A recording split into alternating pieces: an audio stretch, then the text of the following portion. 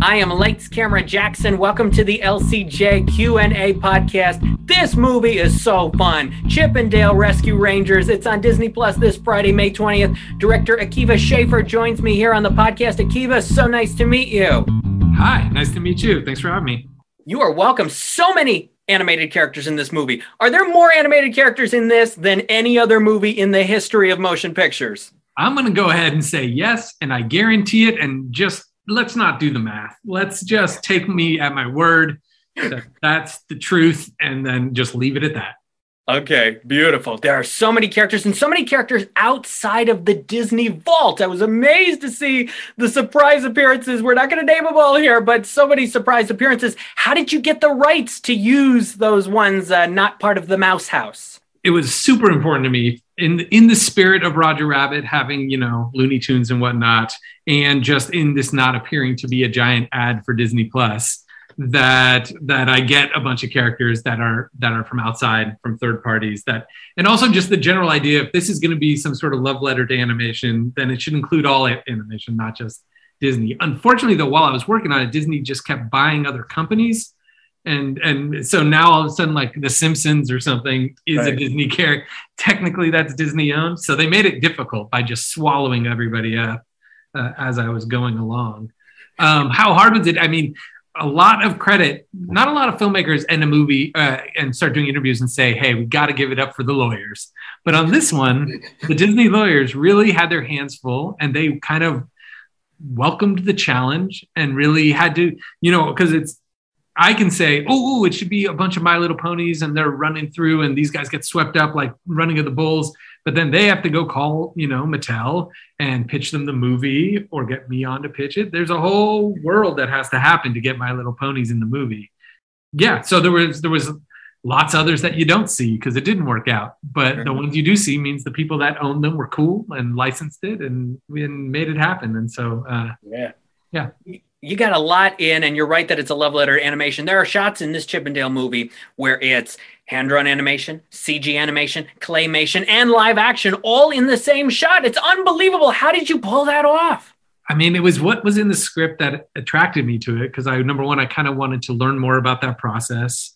And I just, since Mary Poppins, or probably previous to Mary Poppins and the thing I'm not thinking of, but for me as a kid, Mary Poppins dancing with those penguins, or Roger Rabbit, the gold standard, or even MC Scat Cat in Opposites Attract with Paula Abdul, the idea of cartoons with humans has been done and is really exciting and always cool to see. But the 30 years of animation that have existed since then, plus also just including even stop motion that existed back with Roger Rabbit, which just wasn't part of that thing. I don't know. I just reading it, you were like, what is this going to look like when there is a shot like the one you just mentioned? So it was part of, if you're going to do one of these, you have to be excited about it for years because it takes years to make it. And so that was part of what made me know it could like keep my attention that long and keep it exciting for that long.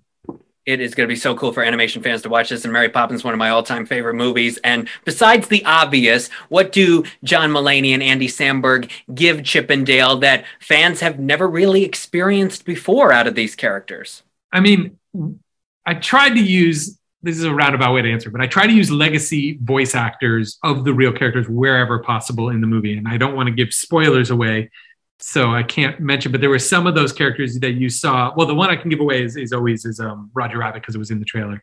Mm-hmm. So that is Charles Fleischer doing the voice of Roger Rabbit. It's the real Roger Rabbit. It's the real voice.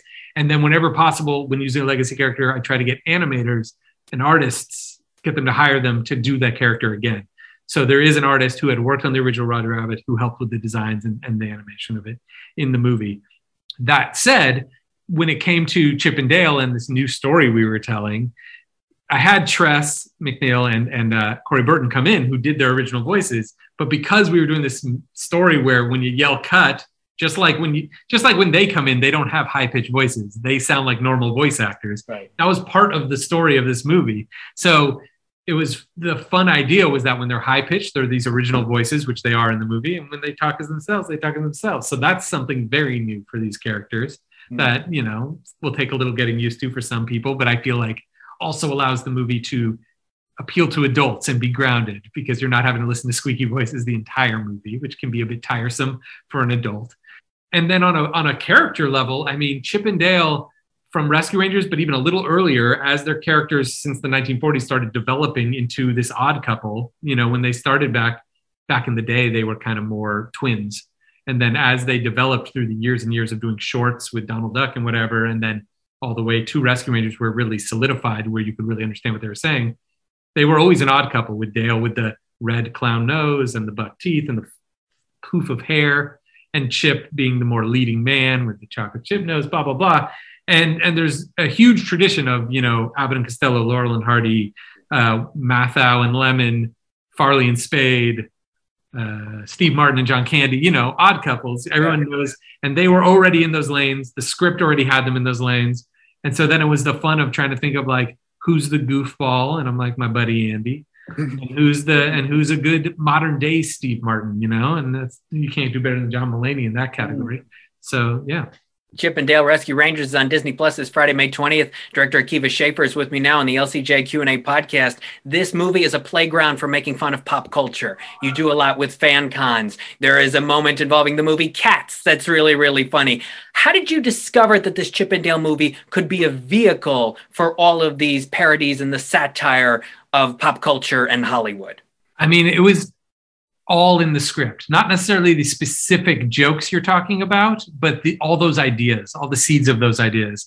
Doug Mand and Dan Greger wrote the script. I read it they wrote it actually back in 2015, 2016. It sat on the shelf. I read it in late 2018, early 2019. And that's when I came on board and kind of started developing it. And then I got them back on board to help me rewrite and all that stuff, or for them to do a rewrite. And it was all in there, all the kind of fun with the Roger Rabbit world, all the meta stuff, the commentary on reboots while being a reboot. There's like some cynicalness in there in regards to like, the Hollywood and what it can do to people and how it can change people. But ultimately, I'm not a cynical person and the movie's not cynical. It's all this kind of celebration. So hopefully, yeah, I don't know. It was all in there. That's part of what attracted me to it. And then we just played in those, as you put it, played within those parameters. You do a really great job with it. I have to mention that I live 10 minutes away from Albany, New York. So the fact that Albany is mentioned with Ellie, that is so cool. Great job picking that city. Great job. Well, don't look up if it actually aired there. No spoilers. No spoilers. But let's leave the plot. Let's just take the plot points at their word. And once again, just like I'm going to tell you that this has the most animated different characters of any movie ever, let's not look up a lot of the details. Very quickly, how much of that Chip and Dale swag that we see at one point in the movie, how much of that did you get to keep?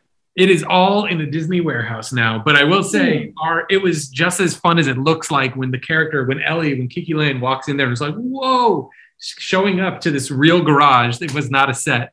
It was a real garage in LA where our set decorator had collected over the 3 months of prep all this real Chip and Dale merchandise. It's all real in there. So it was like going into a Chip and Dale museum. There's stuff from so long ago, new stuff from Shanghai Disneyland, all these little things, big things, the old Nintendo games. It's all real. So actually the fun was just actually truly being in that room and looking around and getting to every little detail. He got thousands of things.